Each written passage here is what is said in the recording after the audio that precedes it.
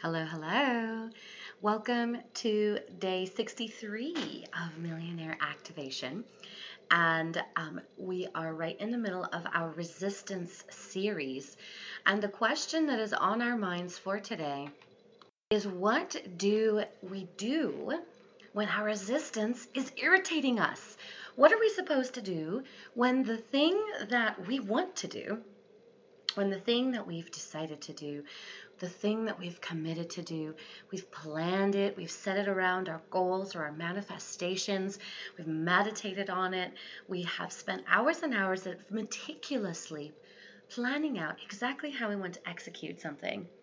Because sometimes, let's be honest, the planning stages can be the most fun, right? The visioning, the imagining. But when it comes to actually putting our feet rubber to the road, their feet on the pavement, when it comes to actually doing the action, is when the resistance actually kicks in. And sometimes resistance will show up as anger, irritation, and this is the most frequent form of resistance for me. Actually, it's not so much apathy, because I really truly love what I do.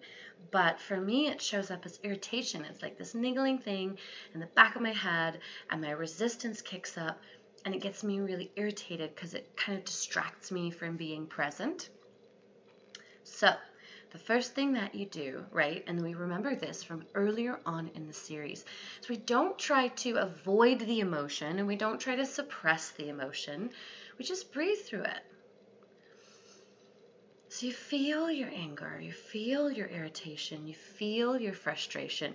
You acknowledge the story, I should be further ahead by now. You hop in my group and you do my free I should be further ahead by now closure process. And you do the things that honor exactly how you're feeling, right?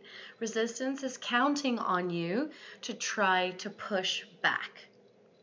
When we don't push back, when we don't push back against the resistance, there's nothing for the resistance to do. It might as well just dissipate, right? So just acknowledge, just honor how you're feeling, and then take the next step anyway. And then go ahead and just take the next step anyway. When you're feeling a little bit more calm, remember, it's much better to take one tiny little step, just the tiniest thing, just making a note or popping on your computer and doing one thing, just creating the tiniest little bit of momentum that starts to break through the inertia. And then your momentum will already be working for you. Okay, I'll see you tomorrow. Bye.